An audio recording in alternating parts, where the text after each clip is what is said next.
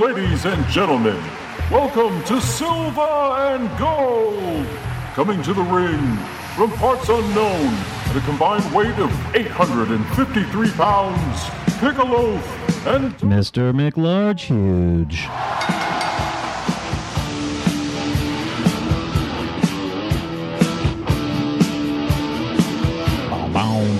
I've been singing this all afternoon.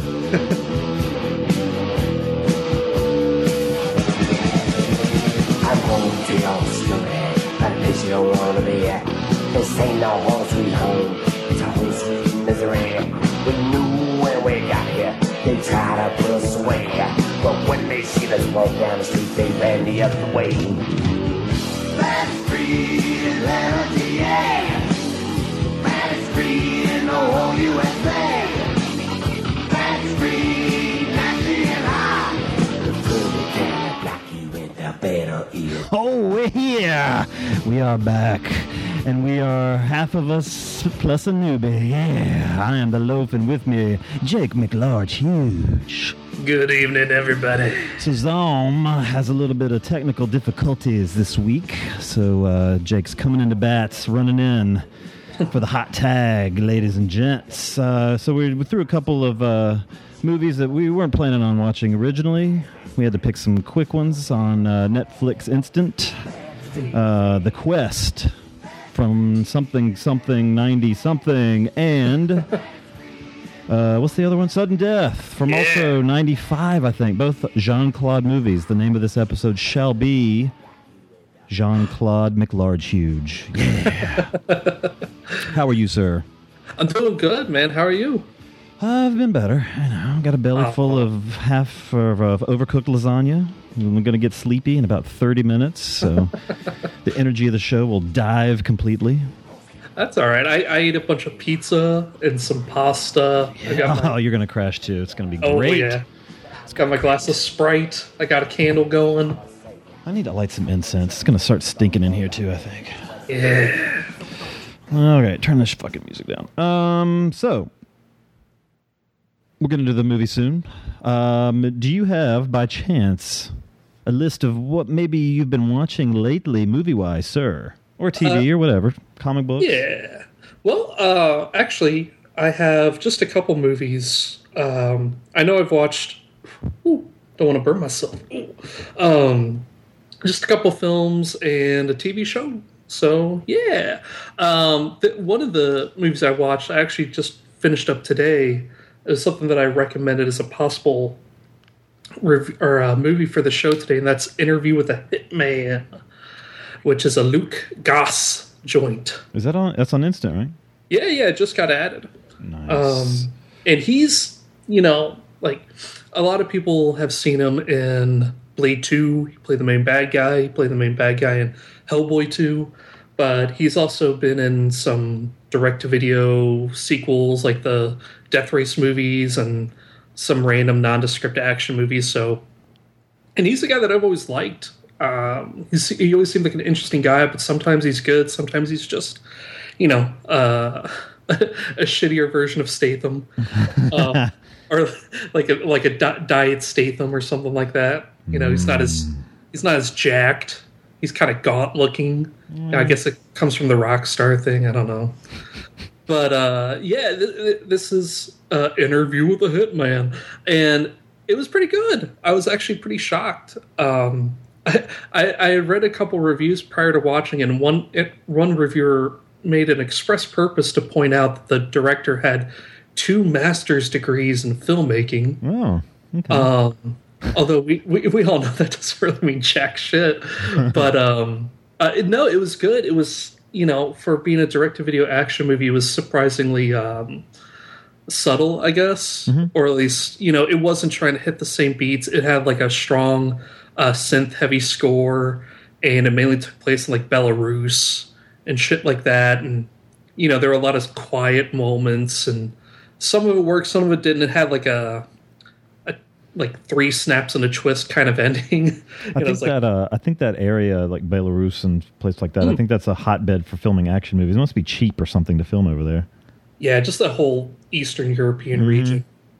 Plus you can get good production value because they got, really good looking architecture Yeah, as yeah. well as a bunch of, bombed out factories and stuff like that. But this was surprisingly good. It's only about 90 minutes. It's a short watch, and it's I don't know if you could say it's mature, so to speak, but it's definitely not brain dead action shit. It's got a little bit of heart, a little bit of soul, but it's good. And I watched a movie that a lot of people enjoy, or at least there's been a lot of talk about it. And my dog's walking around, and my girlfriend's trying to not intrude on the show, so she's miming like crazy to get him on the bed. He's just not responding. Tell her she needs to cut her damn toenails. Oh, it's the dog. But yeah, the movie I watched was John Dies at the End. Yeah. And this is also a Netflix instant one. I think I watched it sometime last week, and this was this is a movie that I 50% loved and 50% hated. And I think it really just comes down to maybe the dialogue just drove me up the fucking wall. I was going to say, if you're a reader, check out the book. But if you don't like the dialogue, that's how the whole book is written. Sure. I mean, I think it might work a little better written, reading it that way, than having it... Because it just... I mean, maybe I only want Chuck Palahniuk and Chuck Palahniuk movies, Yeah. And it felt very heavy on that. And so I was just... because it was voiceovered... For the most part, a lot of that kind of snappy dialogue. That's how the book is written too. It's all in his brain, all in his head. Yeah. But with the movie, you've got two different layers of storytelling going on. You've got him saying stuff, and you've got what's on the screen. And I think because it was narrated so heavily, and because it was written like that, I just kept wanting to say enough. I get or whatever, but. If anyone other than Don Coscarelli directed this probably would have been a total shitfest. This could have been tragic to watch. I'm curious if they'll try the second book, which I haven't read, but there's a second book called "This Book Is Full of Spiders." So I'm curious if they will see. I'm curious to see if they'll try that. I don't know. I mean, we'll see how this one does monetarily. Sure, which is kind of funny because there's a great line in Sudden Death about spiders. Oh my God, that was so wrong. They totally. Oh, we'll get to that. Yeah, we'll get to that. It just made me think of it. We'll talk about it later. But yeah, John Dies at the End. There was a lot of it that I really, really enjoyed. Some of the sketchy effects work I didn't mind at all. It didn't bother me. And then, you're fine. There's no dog toy squeaking. It's all right. All right, but yeah, it was something that I just enjoyed, but some of the dialogue, it would just kind of bothered me a bit. But I like the spirit of it. I like some of the crazier shit going on. Yeah. And I really liked its vibe. It just didn't totally work for me. But and the other thing that I've been watching a lot lately is Spartacus. A new season? No, I've been watching from the first season. Oh, okay. Because this is something that Death Rattle Aaron has been championing for quite some time, and I remember way back when Starz had their deal with Netflix, and you could watch the Starz stuff on there as it was happening, their TV shows, Party Down, and this. I watched the first episode of this at work. Luckily, back then my computer was in a corner, so people couldn't watch all the flying dongs and tits and blood and shit. But the first episode felt really, really try hard to be 300. Yeah. Like a weird mix of Xena and 300. Because it's the whole Sam Raimi thing. But because he kept championing him, because I had extra time on my hands, I decided to revisit the first season, actually watch it through. And I'm one episode away from the finale of the first season, and it is kicking so much ass.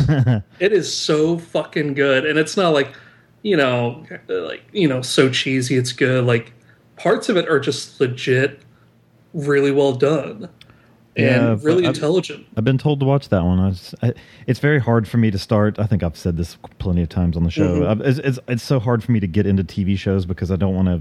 I don't know. I just never want to spend the time with it. Because we just finished Fringe, my wife and I.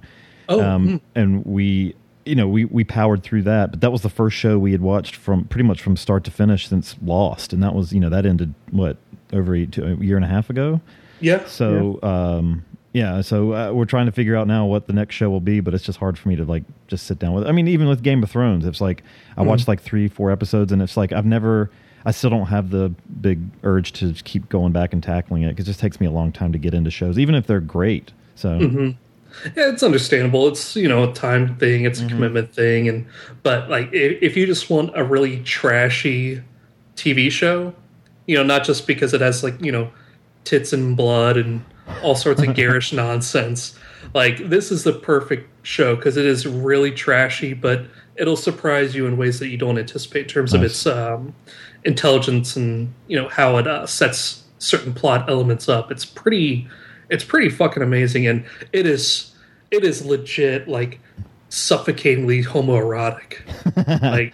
There is one his best friend looks like the dude from Blue Lagoon if he was super jacked. Mm-hmm. He's got that big poofy curly like platinum blonde hair. You've got dudes with their dongs flopping around because they're hanging out in the bathhouse, and it's a sight to behold. It's a fucking awesome show. Nice.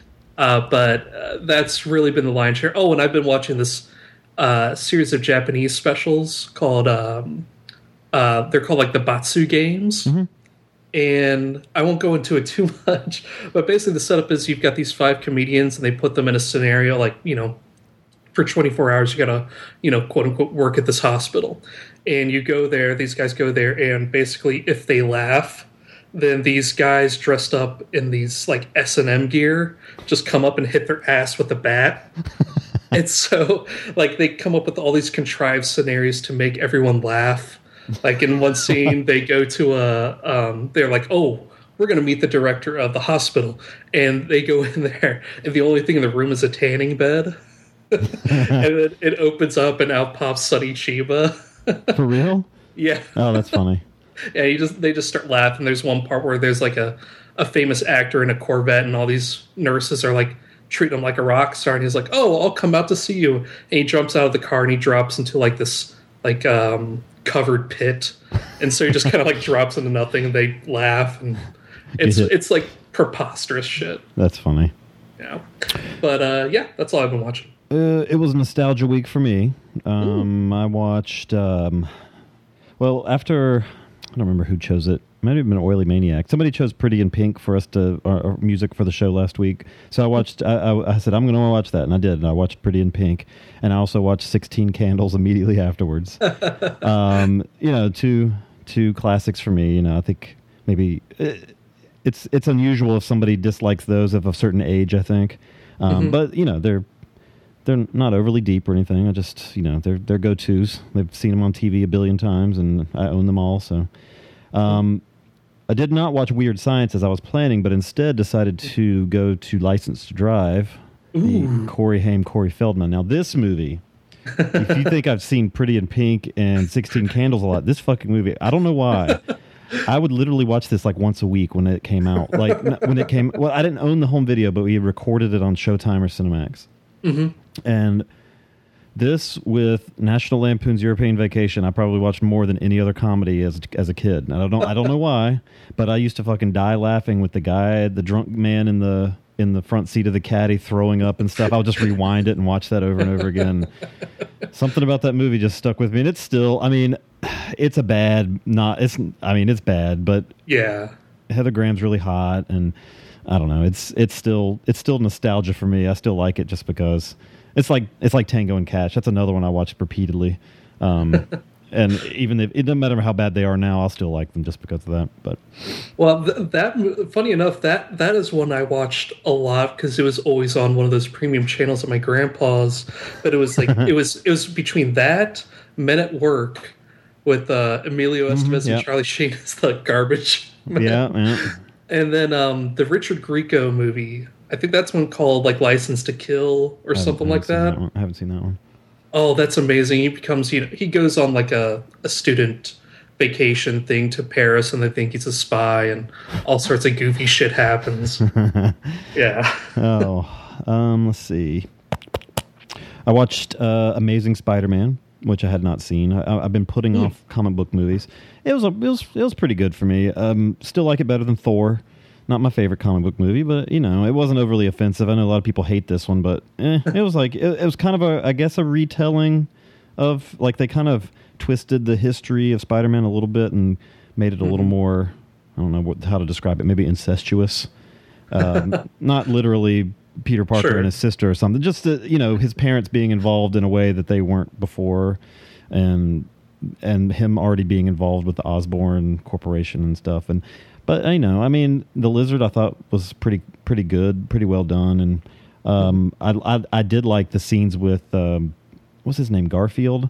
Yeah, Andrew Garfield. I liked when he was kind of discovering the fact that, like, he was fucking super powered. He was breaking the fucking sink and the doorknob, and everything was sticking to his hands. It was pretty funny. Yeah, yeah. Go ahead.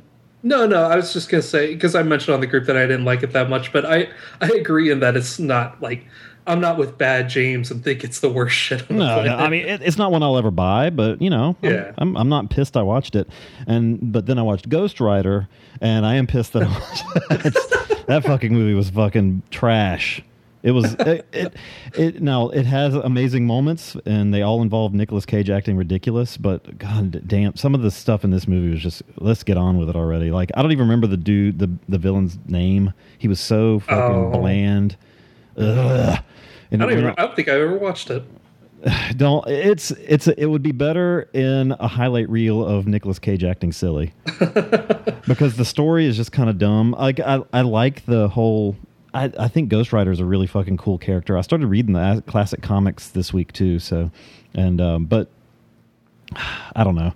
It's done very hammy, which I like, but then, like, the love story with him and Eva Mendes is pretty brutal, and the villain is just not good. And the story, it gets on too long. It's over 2 hours long. It's like, fuck, it doesn't need this. Yeah. No. I mean, Amazing Spider-Man was over 2 hours long, but there's a difference in these two movies. Yeah, there's like a preloaded, like, dramatic arc to Peter Parker. And this is they get the origin of him out of the way in like 10 minutes of Ghost which Rider, should be a good thing. Yeah, but then you go for 2 hours longer. So I went back to nostalgia. I watched Bull Durham. This movie always hits home for me because I live right in this area, and it's cool seeing the old Durham Bulls Park. Well, they used to call it the Durham Athletic Park, or maybe the Bulls Athletic Park. It was called the BAP, and now it's the Durham Bulls Athletic Park, the new one, and they call it the DBAP. So, but it's cool, like, hearing fucking Hollywood stars saying stuff like Winston-Salem Spirits and the Asheville Tourists, all these local teams and stuff that I saw growing up, and the Carolina League, which doesn't exist anymore, really. Oh, that's awesome. Not in the same way, but yeah. Oh yeah, the most Cincinnati has is Airborne. Yeah. Which is well, it's funny. I do like when movies are filmed here too, like another baseball movie, Mr. Destiny, which is not great, but it was filmed where I grew up when I was in school. So I remember everybody talking about it, like the big thing, and it's really weird seeing parts of Winston-Salem in this fucking movie. It doesn't take place in Winston-Salem, but it was filmed there. And same as I just lost it. Fuck, I'll think about it. I'll probably remember it after I move on to something else. I watched another shitty movie called Shepherd or Cyber City. I got this because it had Roddy Piper in it, but it's mostly a C. Thomas Howell movie. It's kind of like, well, it's another one of those like Demolition Man ripoffs, like the society has moved underground kind of movies. He plays like a hitman for a religious cult, and Roddy Piper plays like a priest, but he's just not in it enough. C. Thomas Howell just is. He's a glass of warm milk, and his goatee sucks. He's got this big fat '90s goatee. Oh, that's sad. I'm not a fan of the '90s goatee. Yeah, baby faces with facial hair. It's a rough proposition. Let's see. And after I watched The Quest today, I had to cleanse my palate a little. Spoiler alert on a tournament movie. So I watched Enter the Dragon, which I hadn't seen in quite a while, which always fun. I did pose the question on the Facebook group: why does Mr. Han's first claw have fur on it? Which was always bizarre to me. He pulls out this fucking claw out of his pocket, and it's got fur on the back of it for no reason at all. The knife hand doesn't have fur. Why does the fucking claw have fur? But that's decorative. Yeah, I guess it looked really bad, but I like that movie a lot. Oh yeah, it's a classic for a reason, and you know it's entertaining. Bruce Lee's doing his shit. Chong Lee's doing his shit. Bolo, sorry. Yeah, it's good Yang stuff. Zi. And yeah, I like that they call him Bolo in the movie. I guess that's where he got the name, right? I guess so. Yeah, I don't know. I'm not too up to speed on my Bolo knowledge, amazing. But I did read that he was 50 years old during Bloodsport, which blew my fucking mind. Yeah, he's been a senior citizen like longer than I've fucking been an adult. So Yeah, there's that YouTube video where Jean-Claude Van Damme and Bolo are hanging out in a restaurant, and Jean-Claude looks older than Bolo. he's still I think he owns a gym. Like still works out and shit. So. Yeah, and yeah. I think the Coke finally caught up with Van Damme. He looks pretty bad. Yeah, Although he looked really young in The Quest. When was The Quest made? I guess we could talk about this. Yeah, God, he still looked really fucking young in that. He looked younger in The Quest than he did in Sudden Death. I don't know about that. Yeah, I don't know why. And then I didn't finish it yet, but my wife rented Hitchcock at the Redbox, and I'm about 3/4 of the way through it. It's all right. It's it's okay. Like, what's it even about? Like, I don't even know what. It's about Hitchcock getting Psycho made. Oh, It okay. starts with the release of North by Northwest, and then but it's not like a docudrama or anything like that. It kind of goes into this whole thing where he's getting obsessed with Ed Gein, and there's kind of drawing some parallels with the relationship with his wife and the relationship he has with Janet Leigh, and it's okay. I mean, I don't know, my wife said it was boring, and maybe it's a little slow, but it's all right, I guess. Anthony, now this is where that could get confusing, because I know Will confused Perkins and Hopkins, and this makes it even doubly confusing. So, okay, Anthony Hopkins is pretty good in it, and I don't even know the guy's name that plays Anthony Perkins, but he's pretty interesting too. And Scarlett Johansson's good as Janet Leigh, and she's super hot. Okay, it just wasn't the Oscar bait it wanted to be.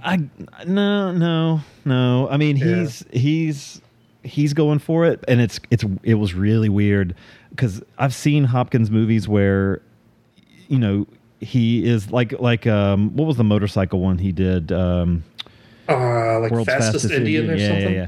And you don't think about fucking Hannibal Lecter at all in that. And this one, he's laying in bed in one scene, and he like wakes up from a nightmare, and his mouth looks like Hannibal Lecter. Like, and he does it. I'm like, yikes! Like it looked really creepy. So, and that's what I'll have to finish that. So I might bring it up on the show next week. So, and I went back, since I did say I finished Fringe. And bravo to the crew of Fringe. I was very worried that it was going to end like Lost, which I still argue with people about. But the end of Fringe was not anything groundbreaking, but it was good fan service. Everybody got their time. I liked it a lot. So, well, that's great to hear. Yuri and I were really into Fringe up through the end of season 3, and it was because we started not liking it. We just kind of fell off the wagon, so to speak. It's season 4 is all on Amazon Prime. Season 5 can be found, and it's not out on DVD yet. So, sure. But you know, it's if you liked all the way through season 3, you know, keep it going. Season 4 gets a little weird because of the whole time thing.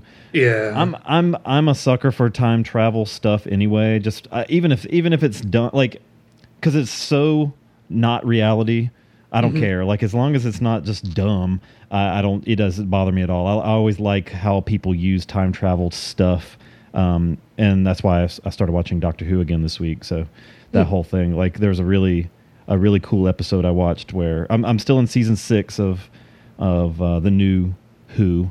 There's a really cool episode where the 3 of them get split up into two different rooms that move at different rates of time.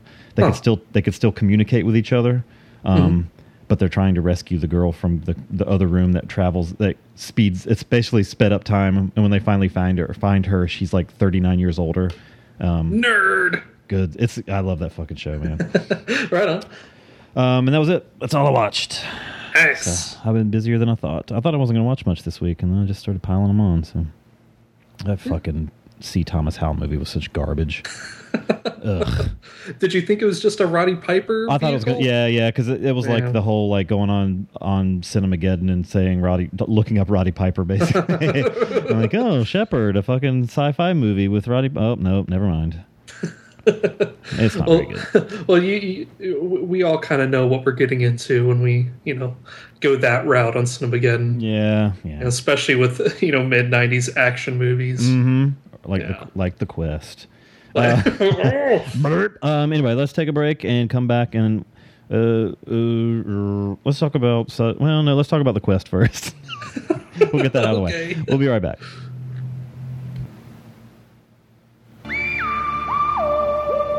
No one would have believed, in the first years of the 21st century, that Hammer films were being watched from an entertainment standpoint. No one could have dreamed that Amicus films were being scrutinized as someone with a microscope studies creatures that swarm and multiply in a drop of water. Few men even considered the possibility that this era of film still had anything to offer. And yet, across the gulf of space, minds immeasurably superior to our own regarded this podcast with envious eyes. And slowly and surely, they drew their plans against it.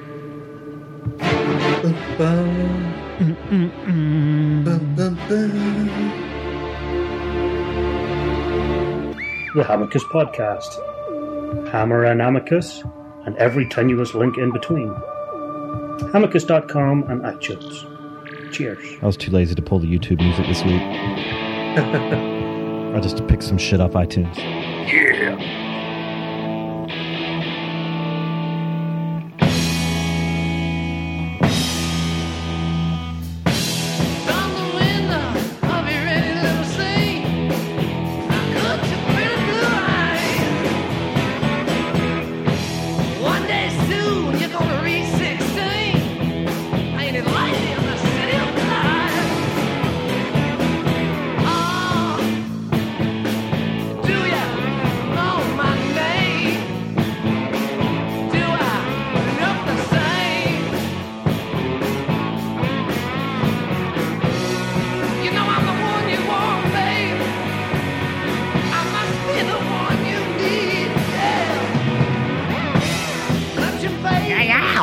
All right.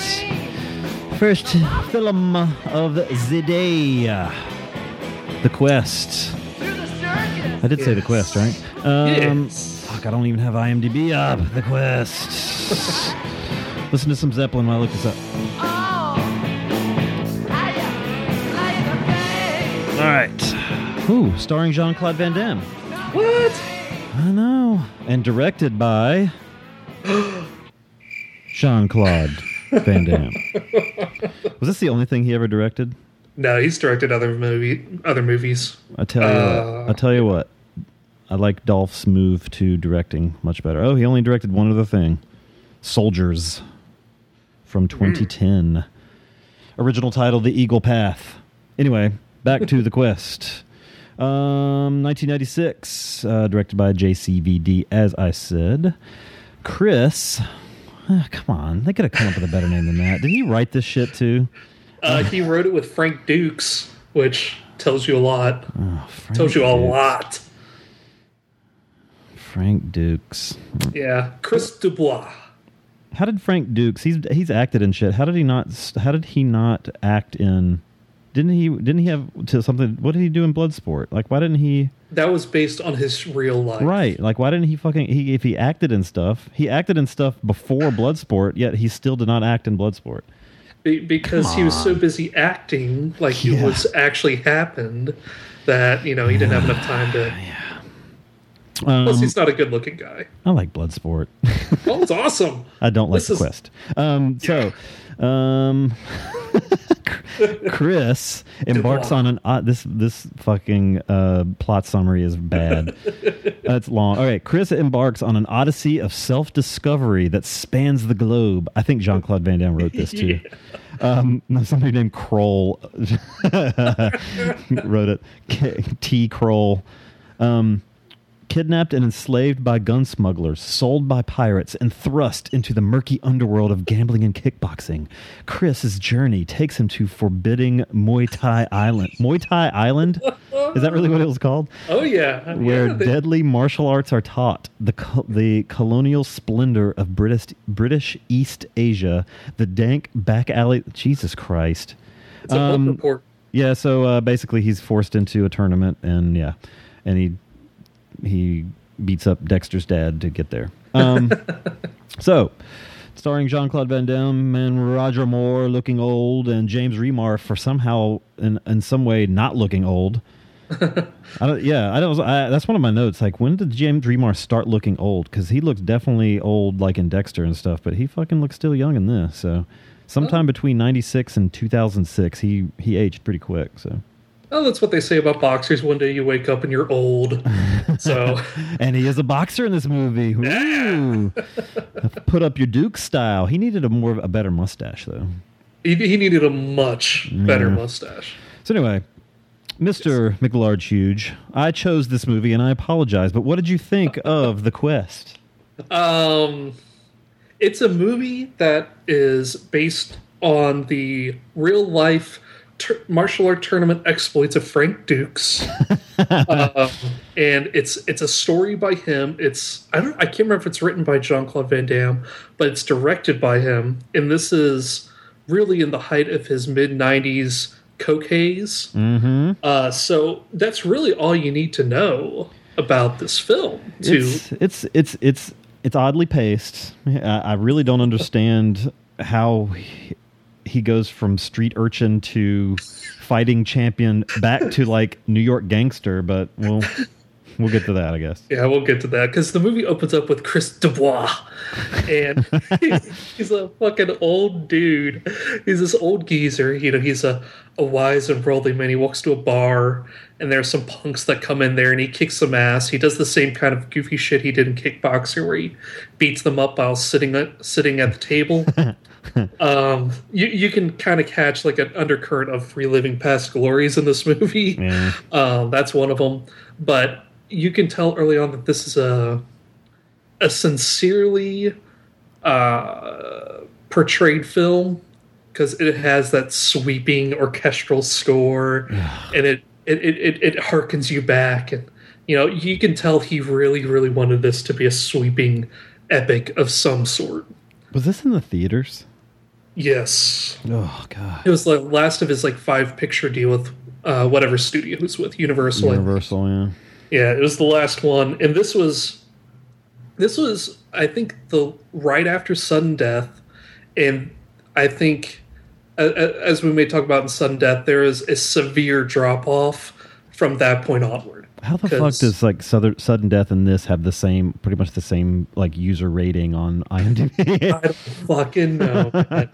I do not know. Maybe everybody that saw this, oh my God, 12,000 people have rated this fuck. Maybe the people have seen this have not seen Bloodsport.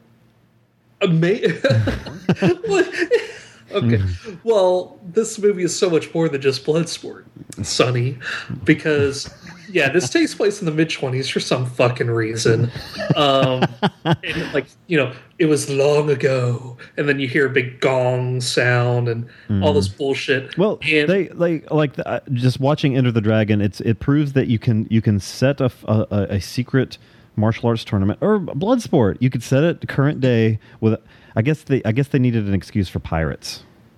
Yeah, and they couldn't set it in the 1860s because it would take way too long to get somewhere. So they needed to set it where they have motors on the boats. Yeah, because he relished that pirate scene. Yeah. It was so shoddily executed, but he loved people on their pneumatic catapults flying around and swinging on shit. And for some fucking reason, Jean-Claude Van Damme desperately wanted to be a street performer in clown makeup. And that's the first thing you see him with a as. big fucking hat. Yeah, with a giant floppy hat. It's like if a newsy, like a 10-year-old newsy wore a grown man's oversized hat. That's how big it was. If they handed him like 3 hats, he's like, no, bigger, Bigger. floppy hat. I don't know where my accent went there, but Whatever. Close enough. And the best thing about it is that this is the same scene where he spurns this gangster, saying he works for no one. And it's like this moment where we see his resolve and dignity, but he's wearing fucking clown makeup and he's on stilts. Stilts. Yeah. So, this is showing you his disconnect. This disconnect that runs through the whole movie. It's so sincere. It's so earnestly made, but it's so tone deaf. Like, he just sees himself as, the hero of the children. Because, you've got this hero complex, and you've got the Frank Dukes martial arts tournament bullshit. You combine those two very different things, and you get this movie. You get Pirates. You get Muay Thai Island. You get you're combining this youthful exuberance of stuff Jean-Claude Van Damme liked when he was younger, but you're combining that with an egotistical Belgian kickboxing cokehead. You smash that two together, and you kind of know what you're getting into. Yeah. This movie wants to be Lawrence of Arabia with spin kicks, but it's not. It's Lawrence of Arabia 2. Lawrencer. But luckily, we'll say this: it wants to be an epic, but it is wisely only 90 minutes long. Yeah. That's largely why I picked it too. I could have picked Lionheart, but I went with this because it was 90 minutes. Now I kind of regret this decision, but at least I get to see the quest, right? Yes. Yes. I can now say that I've seen the quest. Yeah, and so he's set up as this man among the children who they all look up to because he's so awesome and shit. I don't know how this random French dude is hanging out in Brooklyn, but whatever. Some shit happens, and for some reason he feels the need to escape the authorities, even though he was defending himself and stuff, but whatever. He ends up on a boat pouring poop into the sea. He also grows a beard. I think he got a little on his hand, I noticed. Yeah, his splashed bucket on him. Yeah, his bucket chucking technique was not up to snuff. I wrote down action movie rule number 37. If your hero is going to be in chains, make sure he's in a position to be properly flexed and oiled. Well, I was just talking about Action Jackson a couple days ago. Yeah. And in this little segment, we get to see Roger Moore as Admiral Dobbs. Now, before you go all the way to the sea, did you notice? I'm going to look it up to make sure that I'm not just making it up. Did you notice one of the street urchins? Maybe it wasn't him. Fuck. Uh-oh. I really thought one of the kids was a very, very young Ryan Reynolds. What? I don't see his name in here though. There's the kid that gets shot in the shoulder. I was like, was that fucking Ryan Reynolds? I didn't rewind it I didn't bother looking. And now that now that I'm looking through, I don't see his name. But man, that kid looked a lot like him. Granted, that kid might have been too young. I don't know how old Ryan Reynolds would have been in '96, but Ryan Reynolds was in Sabrina the Teenage Witch, A Secret Between Friends, A Moment of Truth movie. What year was he? Do you know what year he was born? Get out your Ryan Reynolds Tiger Beat poster and see when he was. He was in '76. I don't see him. Oh, never mind. He would have been way too old. Okay, well, there's a kid that looks remarkably like Ryan Reynolds that gets shot in the shoulder. Okay. Yeah. He was on the X-Files playing a character named J. Boom Da Boom. Nice. Which is nice. Holy shit, Ryan Reynolds is 2 days younger than me. Oh. I had no idea we were that close. He's got the same birthday as my wife. Well, minus 2 years. My wife's born in '78, but I'm October 21st, '76. So. Well, look at what he's done with his life. Think about it. Fuck. Think about it. So yeah, back to the quest. Oh, right. Because really life is just a quest when you think about it. Yeah. It's just Ryan Reynolds' quest has been better than yours. Much better. And mine. But whatever. He doesn't have Roger Moore in his life. At least that we're aware of. He might. Yeah. And Roger Moore plays a character named Admiral Dobbs, which is about the same name as Admiral Fish and Chips. How did they convince Roger Moore to be in this movie? Money, man. Money, and he had nothing to do, I suppose. It did say on IMDb Trivia that this was his least favorite movie. So, yeah. Ahead of Cannonball Run. in the scene where he, swashbuckles and they do that whole nonsense where, they rented some pneumatic catapults and just launch people into the air. He says so sincerely, this is kind of the word of the day here, that he's going to take him to Muay Thai Island, which he kind of like says with the same relish as like Willy Wonka's Chocolate Factory. I'm going to take you to Muay Thai Island. Everyone knows that's bullshit. There's no such fucking thing. Well, whatever. Muay Thai Island. Maybe there was in 1925. Yeah, what do I know? There's no internet back then. I can't corroborate that. Frank Dukes has got me there. And as I learned in Enter the Dragon today, that the island that Mr. Han owned used to be it didn't belong to a country anymore. So Muay Thai Island might have been a thing at one point.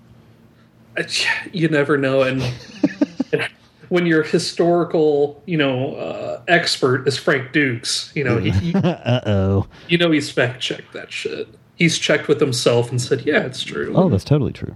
Yeah. One of the basic tenets of Muay Thai Island, or Muay Thai in general, is be ready at all times. That basically means that any snot-nosed Thai can just kick the back of your leg. Yeah, if in this movie, if you practice Muay Thai, you're probably an asshole. Yeah, that's how they justify it. And the funny thing is, once he supposedly learns their ways and we see him in the ring, he just does this Jean-Claude Van Damme karate bullshit. He doesn't even use Muay Thai. Yeah, I was really hoping he would be throwing some knees and stuff, but well, he hit that dude with an elbow later on in the movie. That's the most we've seen of Muay Thai. But it's that dude that we will call not Bolo. yeah. And obviously, there's not a whole lot of awesome things to say about this movie, but you compare the budgets between this movie and Sudden Death, they both cost $30 million. Ooh. And you can say what you will about JCV's excesses, but I would have anticipated this probably would have cost a lot more. Just because I'd imagine, this movie looks like a $30 million picture, but I would have anticipated him pissing away at least 40 more because he's the guy in charge. Maybe he had a producer that with an iron fist. Maybe not an iron enough fist. Jesus Christ. But so yeah, and I think one of the things that's wrong with this movie is that he's playing such a do-goody, two-shoes kind of character, and that just doesn't. When you've got an action star who has limited acting range, don't let him be someone he's not. Yeah, he's a brash kickboxer. He shouldn't be constantly worried about the children. Well, did they even say before he became a fighter? Did they say that he was doing this for the kids? Well, because I was very confused. I was like, why does he want this dragon so bad all of a sudden? There's no reason. His whole thing was, I promise I'll come back home. I mean, he could have gone back home whenever, man. Why didn't he just go? Muay Thai Island. Obviously, he's not marooned there. He was sold though, so somebody did. They kind of owned him. I think Roger Moore sold him. I don't. It's stupid. I like that Roger Moore played a pirate. And he wore a Dracula outfit at one point, which is pretty stupid looking. Yeah. Bela Lugosi Dracula. Yeah, not Gary Oldman Dracula. But that would have been awesome too. That would have been way more awesome. The Carrie Newton character, who is just a nondescript blonde. Some of the candidates for her were Madonna and Tatum O'Neal. And what is this chick's name? I'll look it up. Go ahead. Yeah, but it turns out that it would have been Tatum O'Neal, but according to IMDb, their quote-unquote romance faltered. Uh-oh. So I guess he wanted to fuck her, and maybe they did or maybe they didn't, but apparently things didn't work out, so he's like, well, I'm not going to be around her because... Her name is Janet Gunn, and she's also known for Carnosaur 3 Primal Species. Released the same year as The Quest. Well, there you go. Because, I mean, it's not like the movie really tried to play up the romantic chemistry. No. So it's pretty obvious Jean-Claude Van Damme just wanted to fuck someone. She's cute. Yeah. But, she's no Madonna or... No. What can you do? So, yeah, the movie trudges along, but we finally get to the point where, Chris Dubois, he turns into a fight master and basically gets Roger Moore's help to fight for the Golden Dragon in the Lost City. How did and then I missed this too? How did Roger Moore figure out that what was his name? The stupid boxer name, Maxie something. Yeah, Maxie Devine. How did he figure out that Maxie Devine had an invitation to this fucking secret tournament? Oh, that's a porn star name if I've ever heard of. Maxie Devine. Gross. It's a chick's porn name. Yeah. I don't know. I think Maxie was just in town and they kind of figured it out from there. I couldn't say. There's this Mongolian named Khan, who kind of looks like a roided up Frank Zappa. He's basically the big bad guy. He's supposed to be Bolo, and he's so not. Yeah, he's supposed to be the Chong Li of the movie, and he's got no personality, no look to him. He just looks like a fighting game character. And let me tell you, when I saw Bloodsport back in the day, I fucking hated Bolo in that movie. Not in a good way, like the way you're supposed to hate him. And this guy was just like, blah. Yes, I know they're going to fight the final fight. They have to. You know what I wanted to? I wanted to write down the bracket of this and see if they were actually following as they should. Try to figure out what the bracket was for the tournament, because it seemed like people were getting paired up just because they worked well together, and I was curious if it actually flowed like a normal tournament would.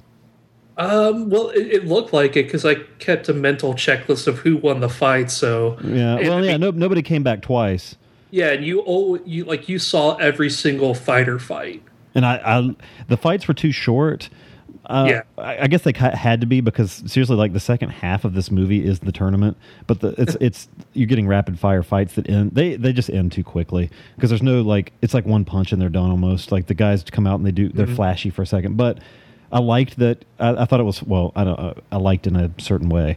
I thought it was funny how every fighter was like a horrible stereotype of the country they were from. And then and the worst one is everybody's the ultimate stereotype, but in true racist fashion, Africa the continent gets an entry instead of an actual country from Africa. Yeah, just Africa.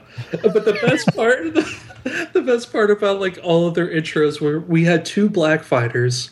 We had one from Africa, and we had one from Brazil, and both of them were introduced with drums playing in the background. Yeah. It's filled with cultural insensitivities for the whole family. It just feels like a fighting game. It's preposterous. Yep. I love. Before we get to the tournament, there's a great scene where it's not a great scene, but basically Jean-Claude Van Damme proves that he's a more suitable fighter to represent America than James Remar, and James Remar's all butthurt, and so he just rides his horse off. He rides his horse off. That fucking horse is totally riding sideways. It was really funny. It wasn't just galloping away. It was doing that slanted trot thing that horses do sometimes. Like he didn't know how to control it. And he had he literally had his butt hurt. His back of his pants were all muddy. It was pretty awesome because he was just kind of riding off into this unknown area of Asia, presumably to die, but he came back. So the tournament is called Gang Gang, which is unnervingly close to Gang Bang. So in this Gang Bang are Nazis, Japanese sumo, Thai fighters, nondescript African, Okinawa, Russians, Spaniards, French, Brazilian, Chinese, Korean, Turks, and Scottish. Okinawa was a weird choice to put in there. Yeah, I guess they wanted somebody to use karate, but I mean, there's a lot of other countries with fighting styles they could have, or at least with cool stereotypes they could have used. Okinawa was worthless. But like you've got Spain, France, and Scotland, which were all generic kickboxers. Yeah. There's nothing. Well, Scotland tied to- Scotland had a kilt, so Yeah. I like that the Turk style is just to be dirty and like Bunch of the dude squeeze in your the balls. yeah. Yeah. And he had Although- that weird cloudy eye. I don't know. He didn't have a mustache, which is a problem. But the a Turkish man should have a mustache. But dreadlocks in Turkey, I don't think I've ever seen that before. I don't know. I Or know. braids or whatever that was. Yeah, the only like national sport, like fighting sport I know is like oil wrestling, which is super big in Turkey. Or just swinging that fucking giant club around. I made a note that I thought the Turk actually kind of looked like Stingray from Undefeatable, and that he had like a big nose. He had a big Stingray nose. He had a much better tan though. Oh, it's very true. But like, this tournament, because when you look at it in terms of the participants and stuff like that, it's about as colorful as Bloodsport is, but like everything in this movie, it's about the execution, and it's just not there, man. Yeah, like, I mean, you get a guy that does, and I can't pronounce it, whatever the Brazilian martial art is. Capoeira. Yeah, that dude, I was like, fuck, man, he's doing the spins on his hands and everything, and they fucking show him for like 30 seconds. They got the dude doing the Chinese guy does different animal style kung fu's, and there's a really stupid line that James Remar? Roger Moore says. James Remar says he's moving like an animal, and Roger Moore, the genius, says, no, it's more like a snake. Like a snake's not an animal, I guess. So. Yeah, and James Remar is like, now he's like a monkey. So yeah, I mean, he was impressive, but only impressive when he wasn't actually fighting. Like he was cool, like moving around, but like everybody they were flashy when they'd come in, and then they'd get their ass beat in like 10 seconds. Yeah, it was because they wanted to have every single person, but I mean, Bloodsport got around that by having a montage and everything. Yeah. But I mean, sometimes you just need to let that shit breathe. But it's always a tough proposition to have disparate styles and choreography together, and have it look normal, because so much of it was just, someone's doing their own thing and then they stop so the other guy can hit them. Yeah. It didn't feel natural. Yeah. It just wasn't good choreography. It was just, oh, this is happening, and now this guy's going to hit the other, and he's not going to block, and or try to move out of the way. But, that's action cinema. What can you do? Let's see here. Yeah, like I did enjoy this movie, especially when it got to the tournament, just because it was so silly and preposterous. It wasn't that good, but I think just a general rule of thumb for this movie, whenever it focused on Roger Moore's admirable, bangers and mash character, Right. It definitely suffered, because I just didn't give a shit about him. He tried to steal the Golden Dragon, and got into those hijinks. There's just... Yeah. I don't have a lot to add on it. Carrie Newton, the character Carrie Newton sucked. Her eyebrows really got on my nerves. They were like drawn on. But the guy that played the sumo wrestler, now he, I looked it up and it's not him. He looked like the dude, the fat dude that always acts in the Stephen Chow's movies.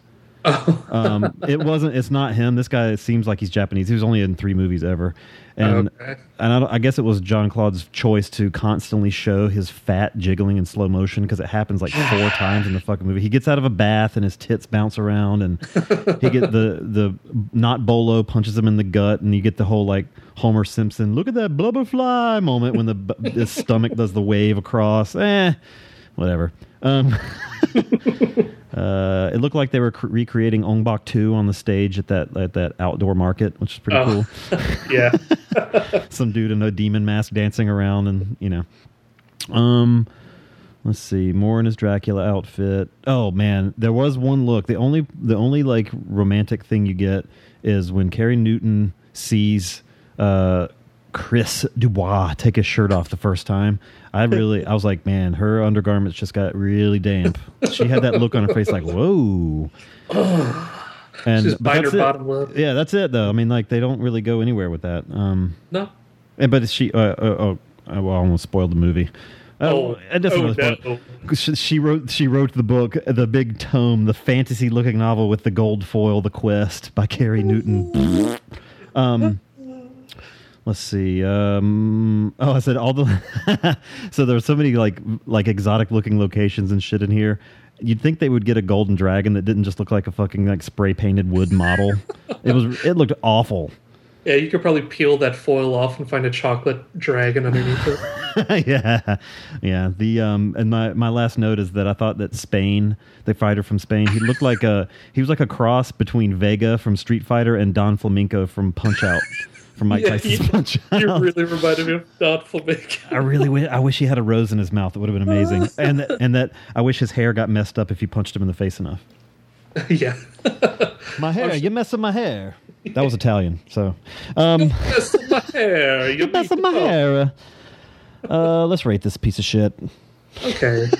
I'm going to give this, I'm going to be generous. I'm going to give this a 5.25. Okay. Because at the end of the day, I can say I enjoyed watching it. It's not a good movie, but I enjoyed watching it. I wish I watched this first. I watched them rapid fire, and I watched Sudden Death first, and it set the bar too high. This one, I will not be revisiting. I give this a 3.5. Not my favorite Jean-Claude. Actually, I'm officially saying this is my least favorite Jean-Claude movie. That's fair. That's fair. I don't know. I might see another one that sucks worse. Right now. Oh, there's worse. Now, this is the bottom of the barrel. So 3.5. Okay, that's fair. Yep. All right. So let's take a break and come back and talk about the Pittsburgh Penguins in Sudden Death. We'll be right back. Hey, this is Scott of Married with Clickers. Tune in to hear my wife Kat and me discuss all sorts of movies. We'll cover everything from The Lost Weekend to Weekend at Bernie's. From The Big Sleep to Big Mama's House. Well, maybe not Big Mama's House. And the great thing about Kat is that she's not afraid to speak her mind. And would you be surprised to hear he was nominated for Best Actor that year? For that film? For that film. But don't take my word for it. Just listen to what the Gentleman's Guide to Midnight Cinema has to say about our show. It's a husband and wife show, and they discuss movies and stuff. Yeah, a very wife-husband show. High praise indeed.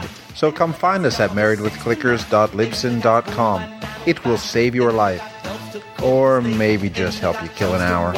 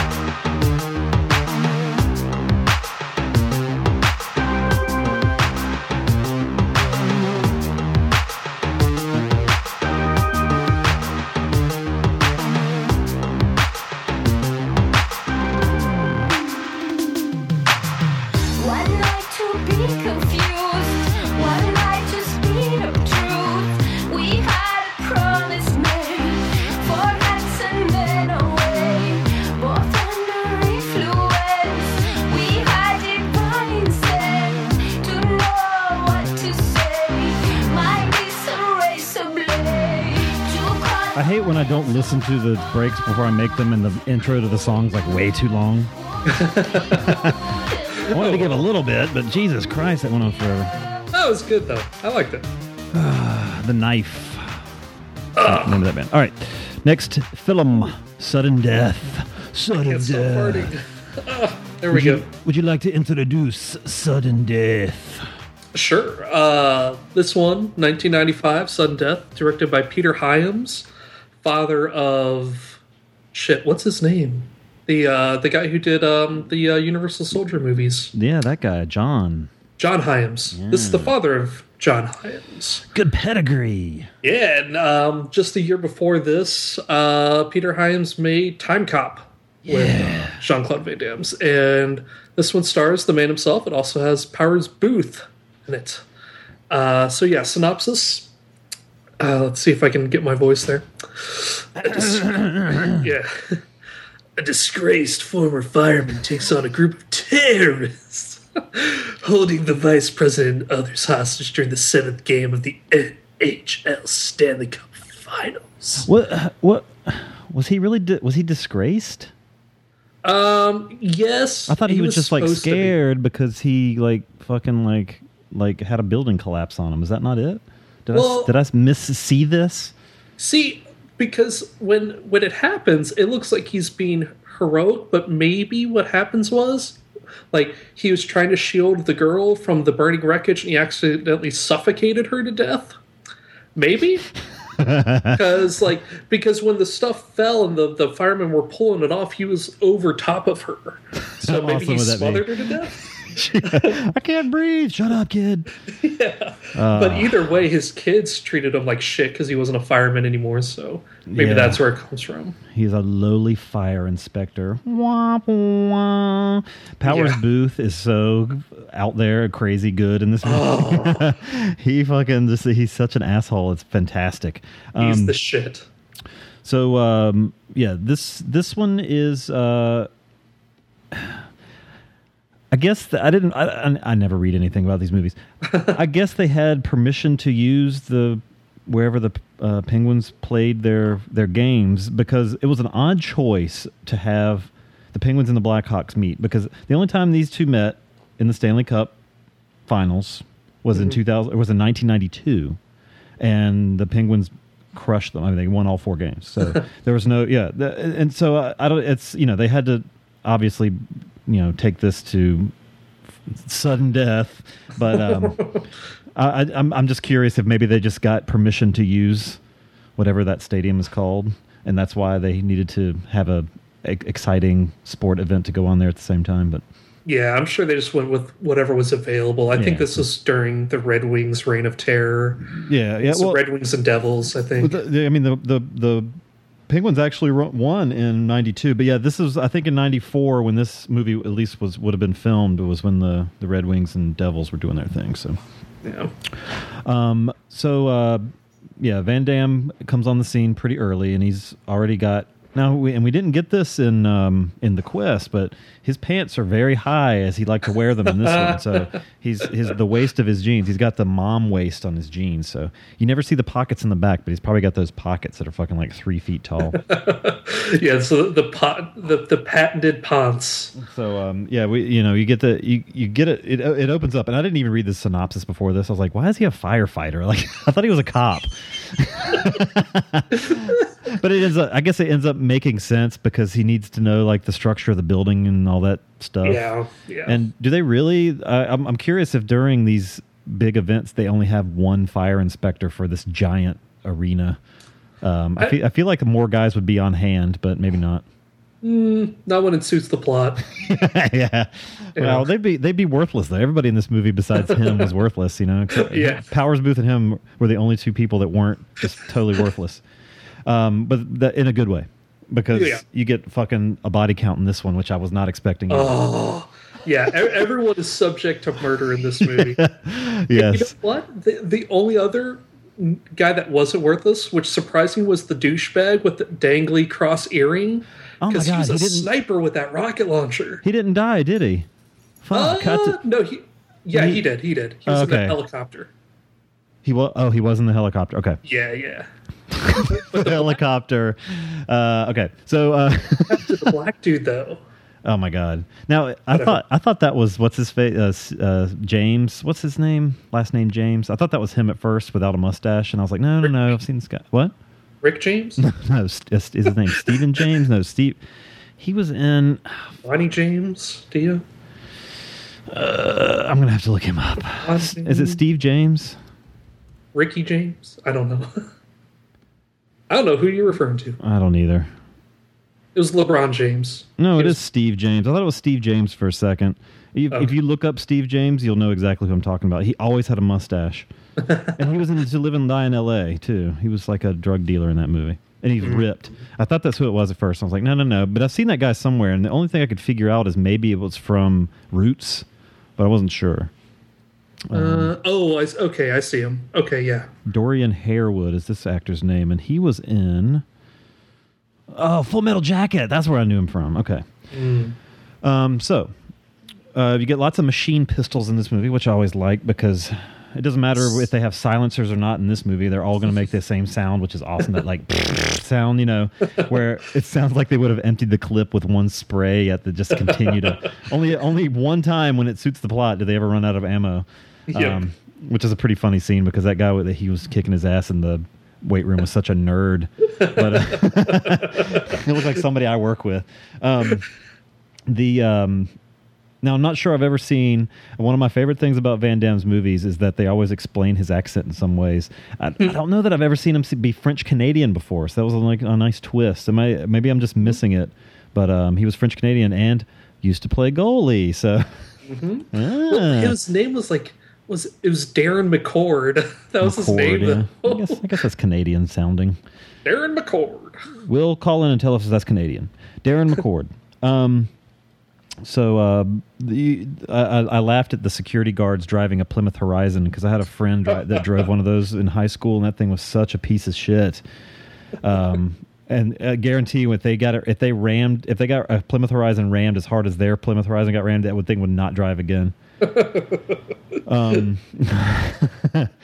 So the story kind of goes where Van Damme, he is for whatever reason disgraced. He killed a kid in a fire or whatever, and now he's gotten divorced from his wife, and Mike is buying gifts for his kids and stuff. And Mike, fucking Mike, what a dick! And Mike's playing that like passive aggressive, like I told you your dad was a hero kind of shit.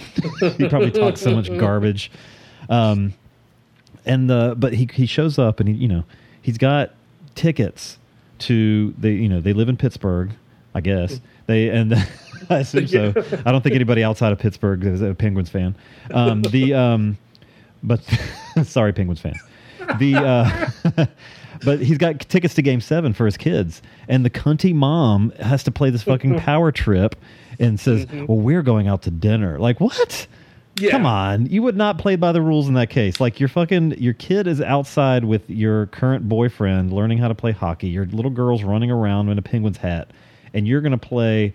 Oh, that's not what the judge says we can do. When your husband shows up with fucking the best tickets, that you could possibly get if you're a Penguins fan.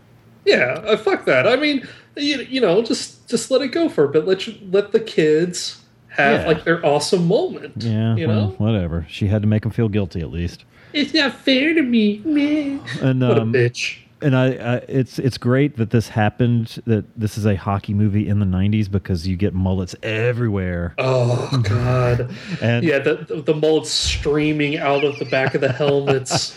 The best mullet was actually not on a player.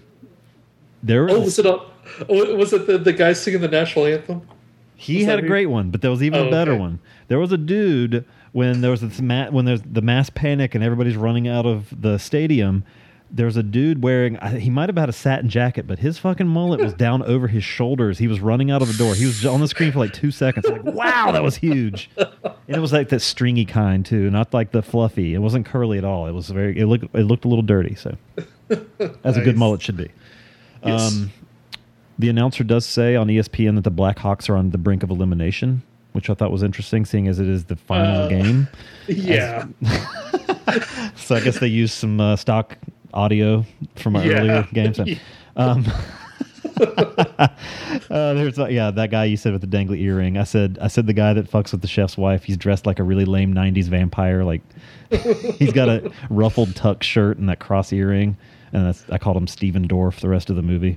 Oh God, he's such a fucking weasel. But I mean, he shoots the grandma. Yeah, he shoots an old lady. He fucking blows up helicopters with a rocket launcher. Yeah, and he's like miles away. I love he doesn't even try to like just make the sign turn off. Like Van Damme's trying to communicate with the guys outside. He just rocket launchers it. He's like, fuck this guy. But it's too bad his rocket launcher wasn't like rapid fire like Rowdy Piper's was in that movie I did on Gentleman's Guide. Like he could just fire multiple times without reloading, which was great.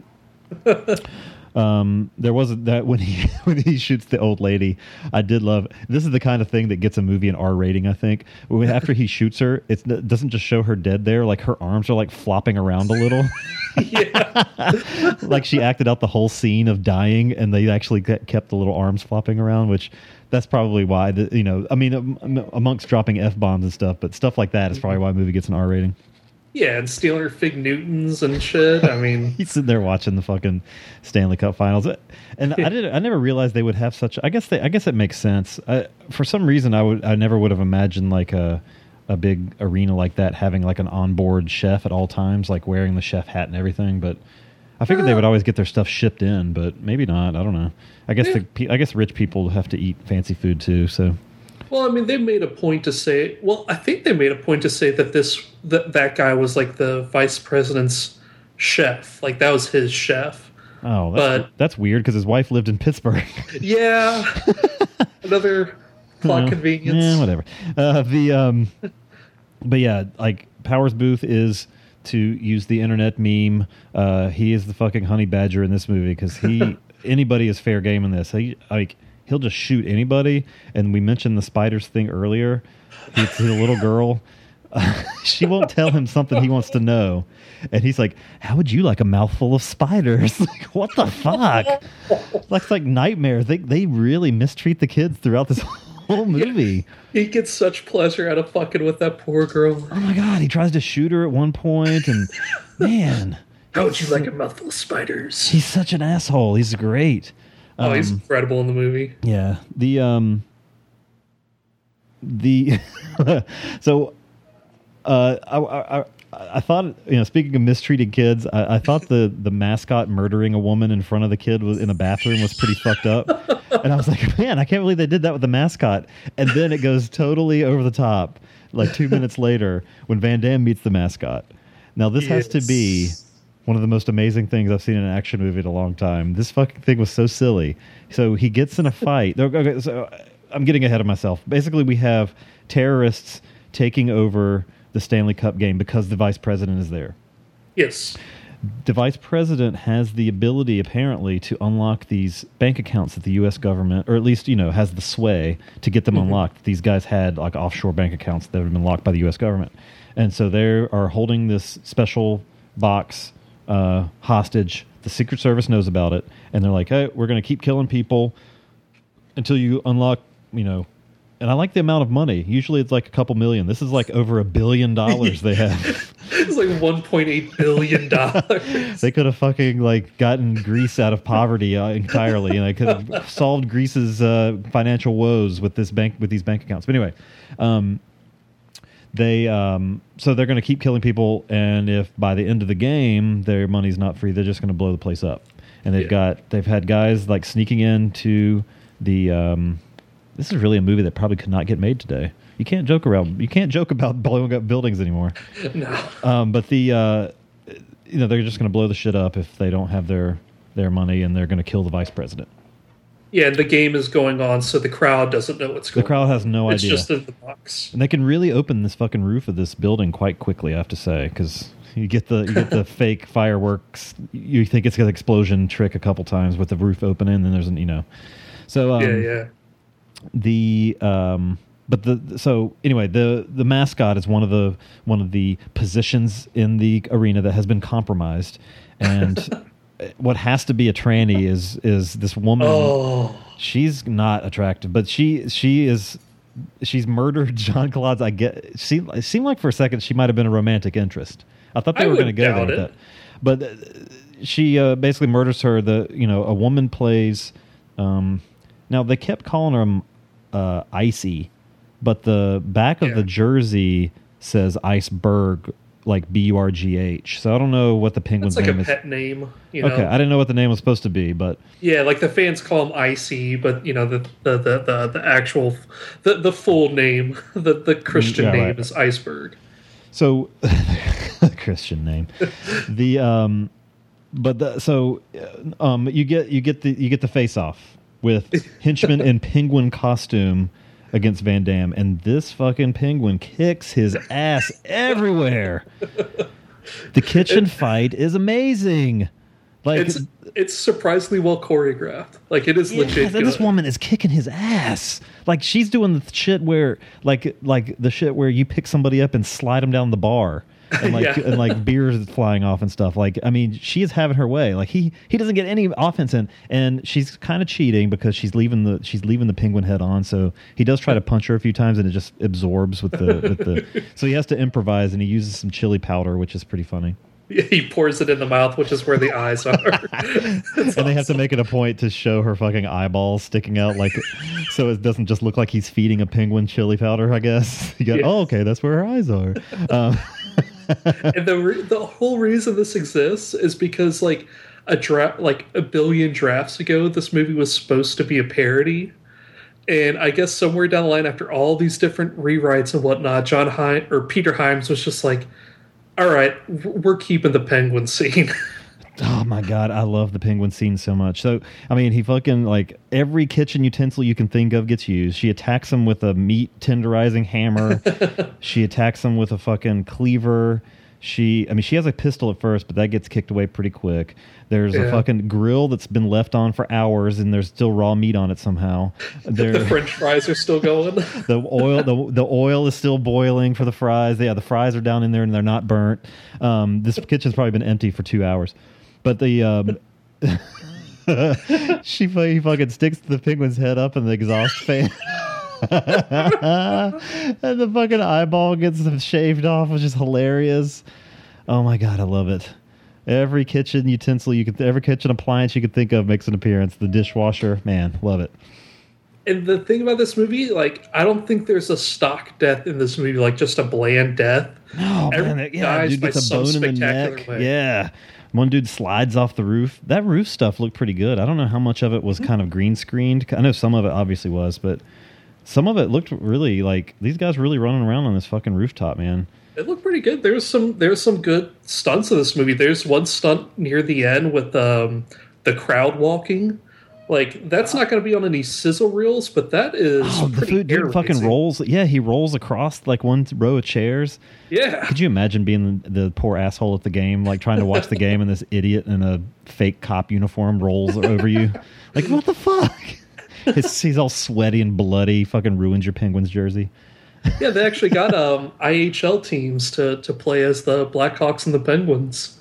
Do you know if they were real players? I didn't even look that up. Okay. Yeah, they were. Not real. I know real IHL, but were they the names that they used were actual National Hockey League players? Luke Robitaille obviously is real. They talked about Jaromir Jagr, but the goalie is a fabricated name. Okay. Yeah, whoever the goalie was. And, we'll talk about goalies later. Yes. So basically, Van Damme is doing the Die Hard thing at this point. Yeah. He's told his kids to stay put, but the little girl obviously gets separated. And so the movie kind of turns into, first he's kind of going after his daughter. Then when he realizes what's going on, he's like, well, I don't want this fucking building to explode. So he uses his fire inspector know-how to know where they might, I guess, find the weakness of the structure or something. And to disarm bombs. Apparently he knows how to do that as well. And he does the first one without even looking at it, which is pretty Yeah. like he cuts the wires, but then he like reaches under without even seeing the thing and knows exactly where to flip off the detonator, which was pretty impressive. Good on him. Yeah. I thought it was funny when the rocket launcher hit the helicopter. There's a dude hanging underneath, like he's getting ready to what is it called? Like rappel in or something? Yeah, rappel. He's getting ready. He's getting lowered on a rope, and when the helicopter explodes, he doesn't fall onto the roof that he's over. He falls into the middle of the parking lot onto a car. So I don't know. The helicopter really got blown to the side, I guess, because this building is not small. It's a strong wind. Yeah. And I like how it doesn't make the local news at all that fucking half the parking lot just exploded, because a bunch of cars explode too. I guarantee if one car blew up at a sporting event here, it'd be like, oh my god, there's an explosion and blah blah blah. But no. Well, no cell phones, no internet. People just hanging out watching the Penguins play. I think they had cell phones in '95. Well, he had a cell phone in the movie, a big fat one, a big Zach Morris phone. That's true. But people in Pittsburgh can't afford that shit. No. Come on, let's be real. They spit it all in their fancy Penguins leather jacket that Powers Booth has at the His awesome mustache and wig. It's fucking. I put that was his Ron Burgundy disguise.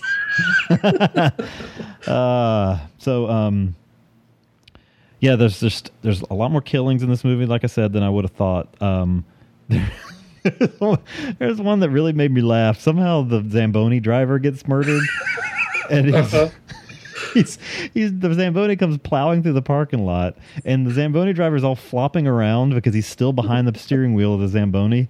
And then when it crashes into cars, like it opens, and like all these corpses just come rolling out of it. I guess it was all the like staff. They were hiding the bodies in there or something. The staff of the arena.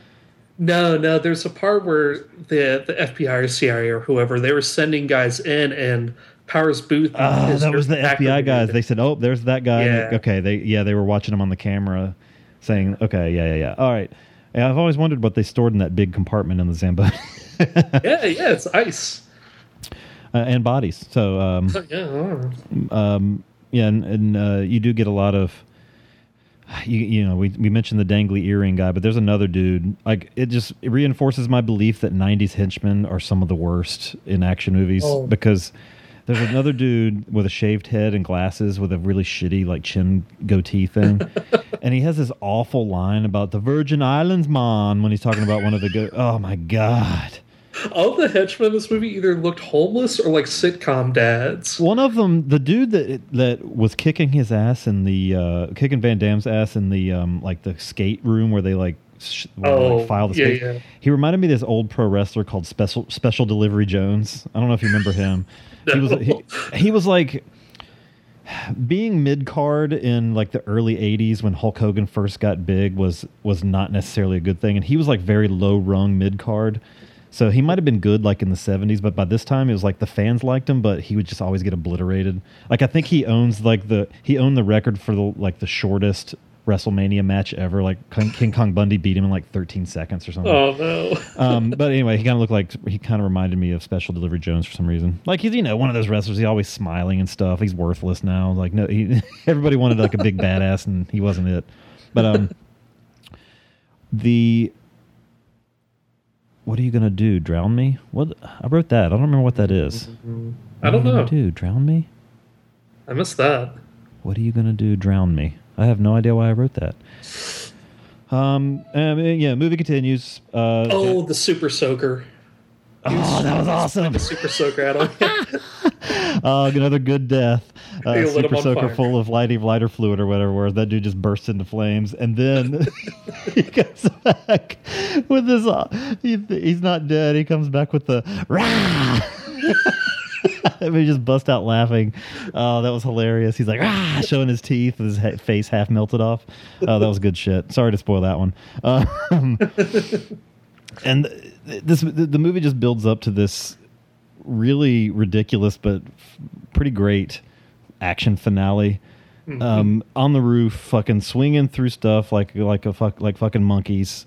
The helicopter stuff and what has to be. I don't want to spoil any of this because the helicopter thing. I was literally laughing for like 2 minutes straight through the whole.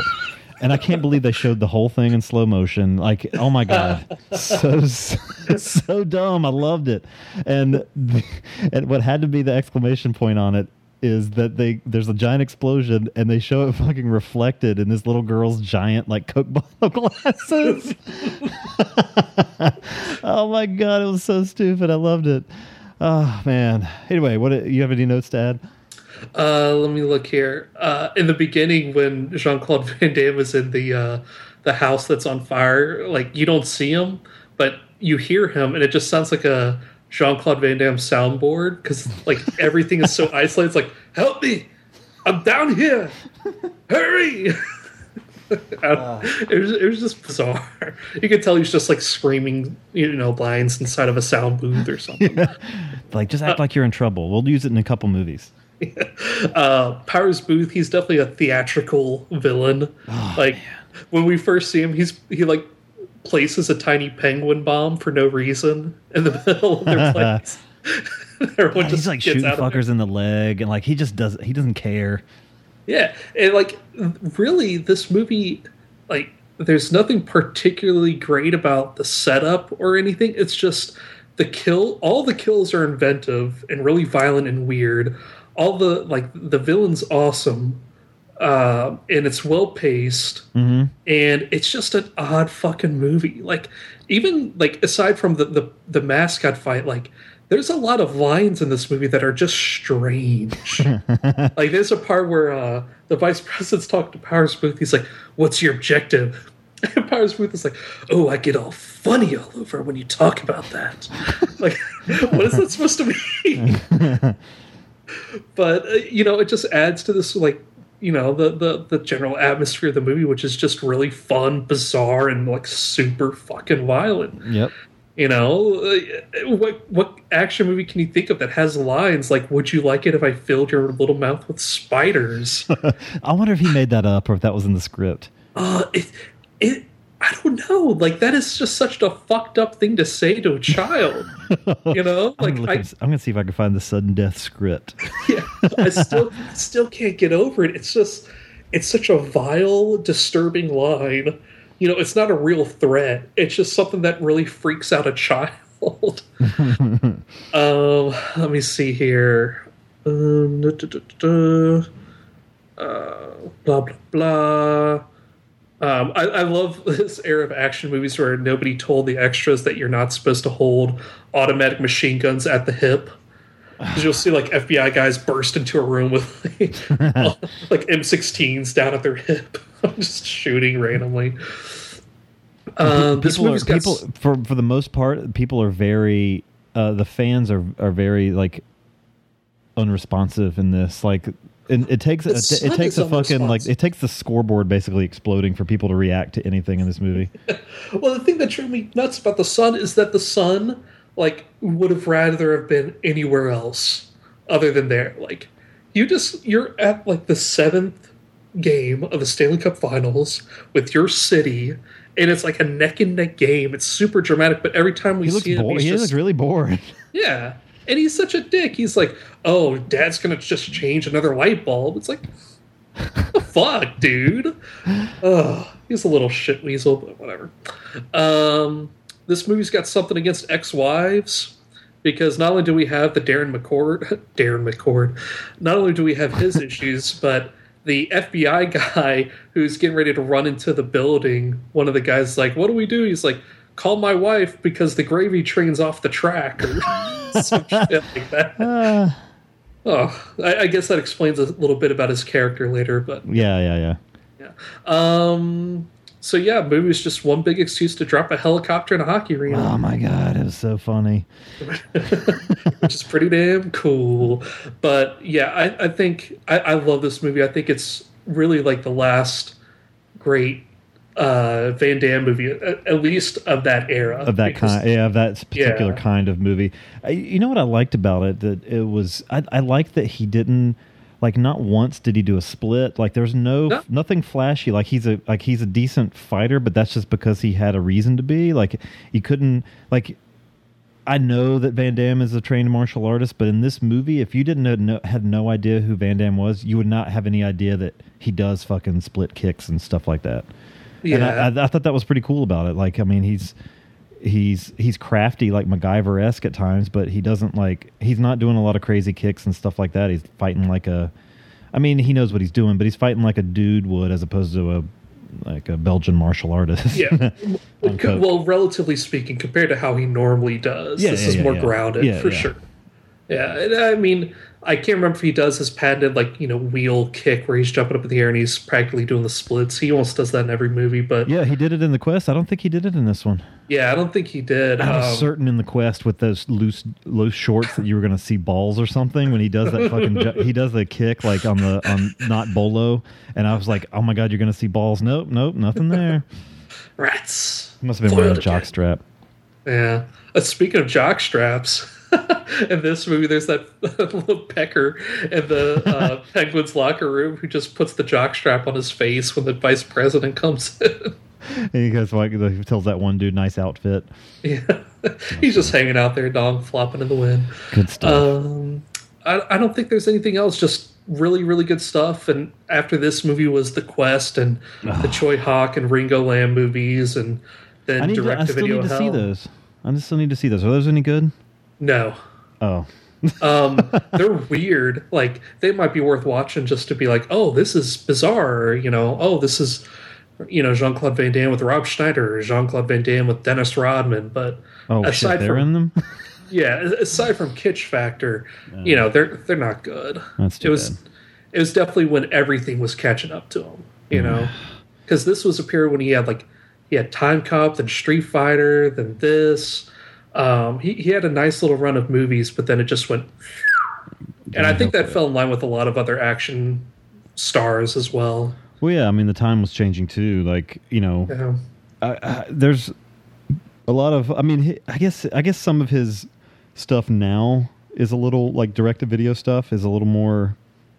It's gotten better. Yeah. So, but I think it seems like besides Dolph, a lot of the direct-to-video guys like. But in the late 90s into the early 2000s, it just kind of got, a lot of it was just kind of like throwaway.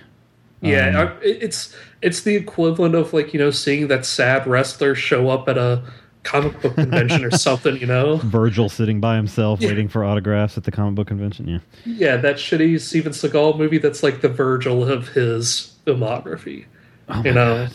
I am a Seagal apologist.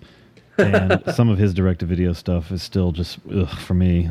Yeah, it's rough. And I mean, really, the last great action movie of that time, which I think came out maybe '97, was True Lies. Because after that, I can't really point to any, great Sylvester Stallone action movie or Jean-Claude Van Damme action movie or Arnie movie. All of them really took a dive. It just it kind of coincided with the well, movies were getting a lot darker, and it was just a different time. Like, all the people that liked those movies in the 80s were now, well, I guess making them. Right. So. Yeah, but this was a nice cap to that era of his career. It was really over the top, really fun. It's definitely worth watching. Cool. I'm going to score this. We're going to score it. I'm going to give it an 8.25. I did like it a lot too. This is both of these movies I'd never seen, so. Being the Seagal apologist, I've always said that I prefer Seagal, but the more I see of Van Damme, the more he's gaining ground, and because I like the variety in his movies. So nice. So 8.25 for me. Cool. I give it an 8.5. I'm right there with you. Nice. Jean-Claude Van Damme was when I was younger. He was my favorite action hero because Arnold Schwarzenegger. He was in better movies, but he never really felt like an action hero to me. Right. He was kind of, in his own atmosphere. But, with everyone else, like Jean-Claude was my dude. So I'm always, a little more forgiving with him. I always enjoy his a little bit more, even though it is, he's a little self-indulgent in more ways than one. Yeah, but, this is a fine-ass movie. This is a good movie, and it's worth revisiting if you haven't seen it in a while. Check it out. Both of these are on Instant, so for whatever reason you want to watch The Quest or you want to watch Sudden Death, check them out. American Netflix Instant. I don't know about everywhere else. Yeah. All you crazy Europeans. Oh, who gives them? Yeah, who gives them? Yeah. All right, let's take a break, and I'm going to subject Jake to a little bit of feed sack, and we'll wrap things up. I'll be right back.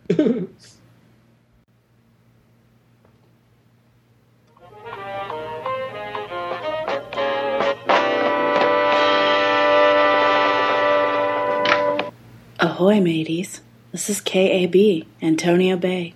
Stevie Wayne here, beaming a signal across the sea. I'll be here playing music all through the witching hour. I'm still waiting to hear from that weatherman, but in the meantime, stay here with me. Be sure to visit our sponsor, Paracinema Magazine. They're the source for all your genre movie needs. Check them out online at paracinema.net. Tell them Stevie sent you. Keep me turned on for a while, and I'll do my best to do the same for you. The smooth sound. Fabulous 1340. KAB.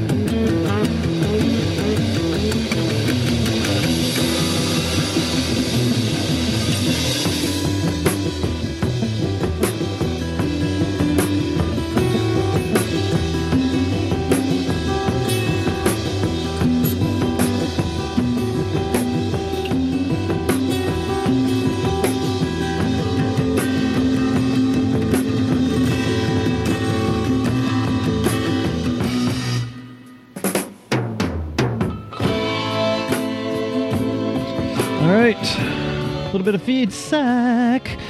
A more intelligent, gracious host would have played a podcast without honored humanity promo this week, but alas, I am not that host. So yes, everyone, check out my lovely co-host's show, Podcast Without Honored Humanity. He recently had, well, I'll let you tell it, your 100th and 101st and 102nd episodes. Yeah. I had my 100th episode not too long ago, and this upcoming Tuesday I'll be up at 102, and I'll be back to normal episodes. So if for whatever reason you haven't listened to it, go ahead and check out the episodes from 99, 100, and 101, since they're covering more popular films and gets a little crazy. Asian movie podcast. Check it out. Yes, the fourth best on the internet. Recognized. At least. Yes. Well, now you might be up higher, because I think V Cinema's calling it quits. That's very true, but there is one that I found that I wasn't taking into account, but they kind of suck. You're still the fourth. Wait, no, we're going to say you're the third now. I'll say I'm the third best. I'll say I'm behind East Screen, West Screen, and Podcast on Fire. So there we go. They're the shit, but I'm good too. So I'm just going to subject you to a little feedback this week. I'm going to apologize in advance. I'll just say that. Here we go. Hello, I'm Morgan Freeman, and today I'll be reading a passage from the iTunes Sylvan Gold page called Horrible, with not one, not two, but three It's almost Troy McClurish. And 1 star out of 5. I'm sorry, I'm being told by my producers that is actually the reviewer, the writer of this little article, called Getty5150 is who wrote this. He's actually giving the Silver and Gold show 1 out of 5. See, I was mistaken because I thought, his horrible review, and I'm not referring to the title, I'm actually calling the review horrible. I thought that was, 1 out of 5. My mistake. What? I blame the GGTMC for this. So did you see were you a part of this whole drama with the bad review? And I saw it. I saw it. Okay, yeah, that's what this is. Okay. Just because you listen to podcasts doesn't mean you should do a podcast. My first episode I listened to was early on for them, The Silent Rage Show, and I chalked it up to rookie mistakes. The chemistry wasn't there and the timing was off. I hoped in time it would get better. It hasn't. In fact, the Hickey Boggs episode has proven to me it's now even worse. Well, I don't know how worse. I'm going to break away here for a second, listeners. But I really don't know. I can do that because I'm Morgan fucking Freeman. Don't talk to me like that, producer. I will get another one. Morgan Freeman does not have a potty mouth like that.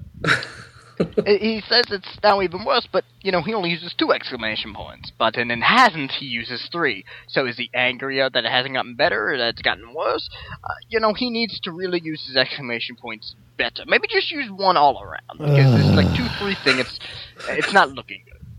Anyway, back to the review. Guys, the endless farting and burping isn't funny or clever or amusing to listen to. Excuse me. I guess I just got into the Silver and Gold spirit. I apologize. Back to the review. It's just lame, sad, and kind of pathetic. Should that be kind of, not kinda, whatever. Crass for crass sake isn't a good thing. Zom comes off like one of those really bitter women-hating losers who blames everyone but himself for not being able to get a date. Now I want to break away again. It's because he is. I've listened to the show and I personally like Zom and Loaf, and Zom especially. And while, he may joke about, some of his past relationships like we all do, I've never felt that it was in jest. Or if it was, he's not women-hating, he just hates those specific women. Not only that, but I've also kind of felt that it's somewhat of a character trait. This goes on for 6 more minutes. Oh, okay. Like me when I drove Miss Daisy around and driving Miss Daisy. That was a character trait, me driving, I don't really drive white women around. It was a character trait in the movie. You see the difference? I, Morgan Freeman, don't drive white people around. And Zom, Dr. Zom, doesn't really hate women, or if he does, who cares? I don't get it. You should explain it some more, Justin. He blames everybody else for not being able to get Morgan. Maybe that's true, A lot of great men have died alone, and some women just, they lose a good... Wow. But anyway, back to the review. He also What are reminds you me of a trying to guy who say? spends a lot of time by himself and doesn't know how to act around others. Okay, I had to break this again. I am good friends with that cinemasochist fellow, Justin Oberholzer, who has thankfully spared me reviews of any of my lackluster movies. There are a few, I'll admit. Living on my demon, the big one. What? Now, he has gone to these Hound weekend events, these special little shindigs with this Zom here, and he has told me on occasion that Zom is quite the fellow. He hasn't really said it like that. He just said he's like my dad, except he's cooler. Okay, he didn't say that either. Sorry, the producers told me I wasn't supposed to actually say that. That was supposed to be a secret. What? I don't know. But you are known as being very sociable and likable and approachable and outgoing. The complete opposite of what this man is saying that you are. You do, in fact, know how to act around What others. if my headphones will reach over to my Nintendo? Question. Back to the review. I thought you were going to That's say why you you can hear reach the... around your neck. Okay. Alright, I gotta break this up. This They guy will do doesn't that. even spell you as Y-O-U. He just uses the letter U. As if he's sending a text to one of his ex-girlfriends. You know, maybe the one that Zom hates because he's a bitter, woman-hating loser. Which he is. What? Oh. If you're going to review or write a review, you might as well spell check it or,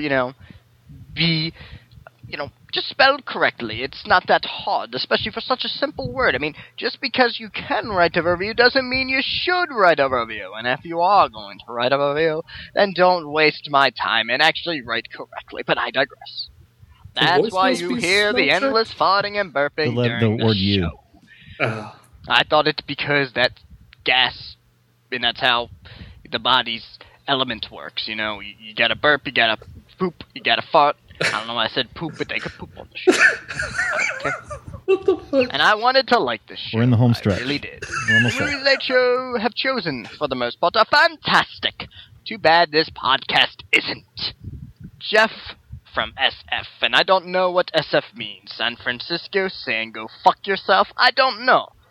I really don't. Fuck. But what I do know is that it is okay to not like silly The accent just got really weird. just the way it is, and it's okay to give them a fair and Just balanced got- criticism. But this was not a fair and balanced criticism, and I would know because I've dealt with a lot of bad criticisms, as well as a lot of fair and balanced criticisms. Again, Evan Almighty, what a piece of shit.